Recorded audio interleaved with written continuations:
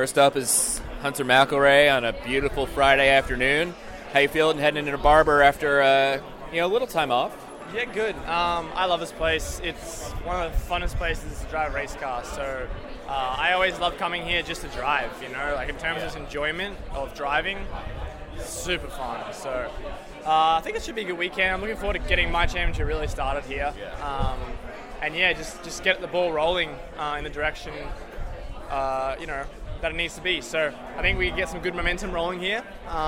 Testing was good. Feeling good with the car. Just continue the form really that I've had in terms of pace, and then just seal the deal on the Sunday. So feeling good and just kind of antsy really. Just kind of want to go now because it's like so long. Yeah. Kind of just want to go. So looking forward to actually driving. Has it been difficult? You raced the end of February. Obviously the race didn't end like you wanted it to. Does that make the 6-ish week wait even more difficult? Yeah, I mean, it was tough, but I kind of just been trying to learn from it the best I could. Obviously, one of the main reasons I'm looking forward to this weekend is to give everyone something new to talk about. For me, everyone's. So I don't ask the same question. Yeah, no, it's not you. It's just everyone, even my family and friends. Obviously, everyone saw how fast I was. It was just I didn't seal the deal. So hopefully, I'm looking forward to if it brings a win, that'd be awesome. But if it's a second, third, fourth, fifth, whatever it is, just to get points on the board and to kind of move forward from it. But yeah, it's just how it is. When you're racing on TV and everyone watches, you have nowhere to hide when you make a mistake like that. So I learned from it, and I'm just looking forward to going again. What's the biggest difference driving an Indy Lights car here versus Indy Pro, USF? Any big differences that you've noticed? I would say the car's completely different as a whole. Way faster, man. The step, I don't know, some people might not be saying this, but it's USF, Indy Pro, and the jump from Indy Pro to Indy Lights is so much bigger than USF to Indy Pro. It's so much bigger. Yeah. For me, luckily, it worked out good. I hopped in it, and I don't know if it suited me or what, but I just felt comfortable from the first session. I don't know how much of that was just being an Andretti car or what, but the car itself is very, very different. And it's just kind of the same fundamentals everywhere. You can brake later. Obviously, you're going way faster. The brake's a lot better in this thing. They're heavier, so they handle a little bit different in the middle. You have to have a little bit of a different style, and obviously they got a turbo too. But at a high grip track like this, it's actually very easy to put the power down relative to a place like Laguna Seca. Very hard to put the power down. So there's subtle differences, but honestly, I've done more laps in an Indy Lights car than I have in an Indy Pro. Really, we've done everyone in the field's done 14 tests. So you're definitely ready. Yeah. I mean, it's there's no weird feeling of I'm not used to the car. I'm used to the car, so it feels just normal.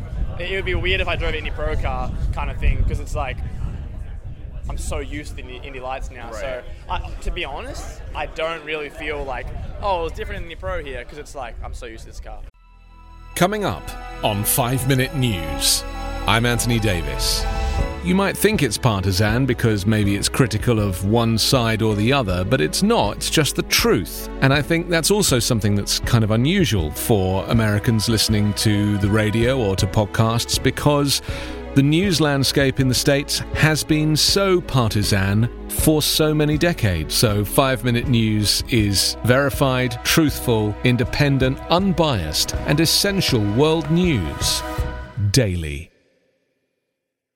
Have you ever wanted to know how to win a Formula One Grand Prix? I mean, really know about the driver tactics from the cockpit, the strategy calls from the pit wall, and even the mind games in the paddock.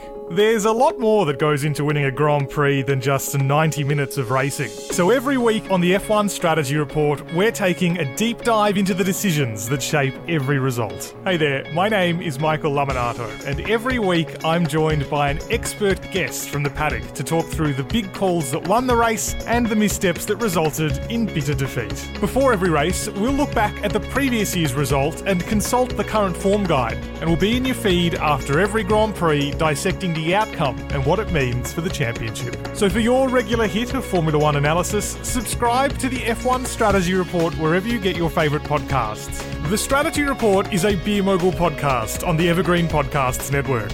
My name's Michael Laminato, and I'll catch you after the checkered flag.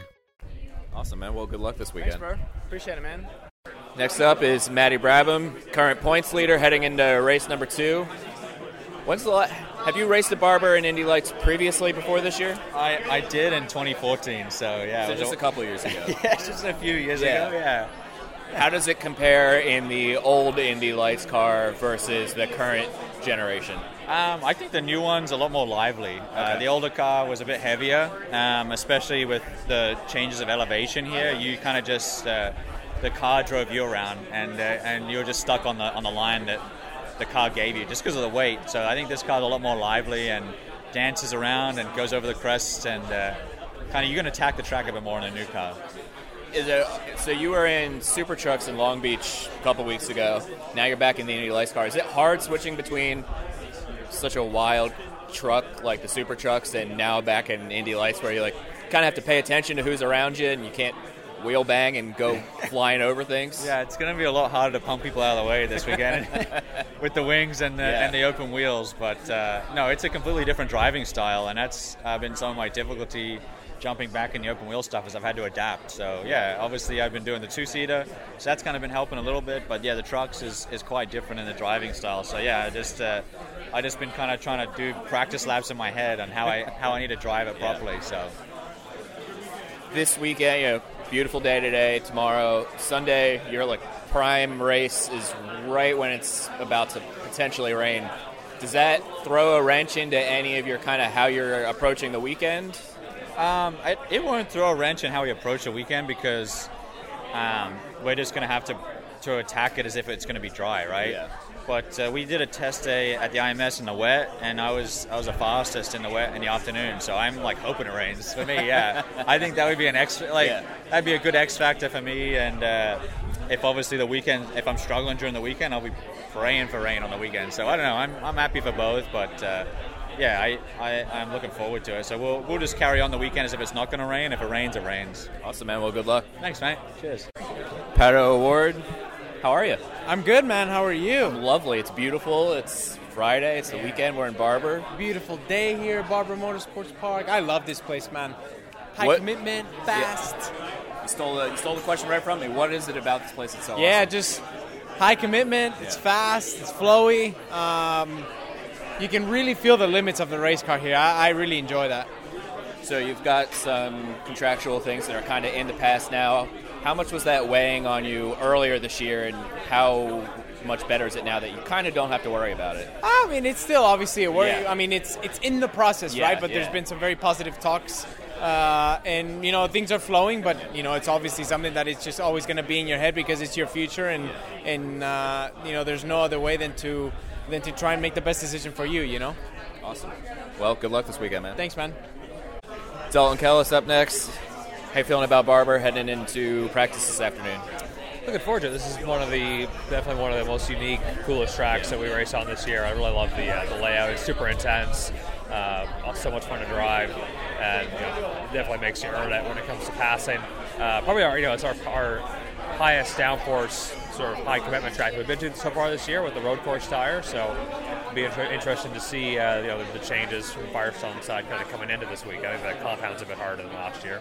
Is it difficult going from street course, oval, street course to having your first road course kind of almost later in the year than it typically is? At least it feels that way. It definitely feels that way. I think with the longer breaks for the first few races for sure. I think it'll be an adjustment, but definitely been preparing and looking at last year's onboards and data and all that. So I've got the rough references sort of already memorized and ready to go. It's just a question of whether when we come back, will the sort of tire track combination be similar, because we had the repave was fresher last year and we had softer tires, so a lot of grip. So it might be a bit different this year. What can you tell your two teammates who, well, I know Tatiana raced here years ago in Pro Mazda or whatever it was back then, but what can you tell them in an IndyCar heading into this weekend that could be helpful? I think the big difference, probably for Kyle from the Lights car is just the level of commitment you can carry into some of the high-speed corners, and really just having to use the most of the downforce. That's like a big critical thing here for sure. Awesome, man. Well, good luck this weekend. Thank you. Running should be simple. Just put on your shoes and go. And yet, when you try to learn about how to get better at it, especially as you age, you're confronted with conflicting advice, complicated workouts, and confusing nutrition trends that just won't work for you. On The Planted Runner, I'll share exactly how to run faster, longer, and feel great doing it at any age because you don't have time to waste. I'm Coach Claire Bartholic, and I went from not running at all in my late 30s to finishing a marathon in 2:58 at age 42, all on a plant-based diet. I've helped hundreds of runners achieve new personal records well into their 60s and even 70s with science-backed training, plant-based nutrition, and proven mental strength techniques. Each episode of The Planted Runner is like a private coaching session on the run where you'll learn from me and the guests I interview. You'll get actionable lessons to help you become a better runner every week and reach goals that you never thought possible. Whether you're training for your first 5K or your 50th marathon, take along The Planted Runner on your next run. Let me show you how your best running is still ahead of you.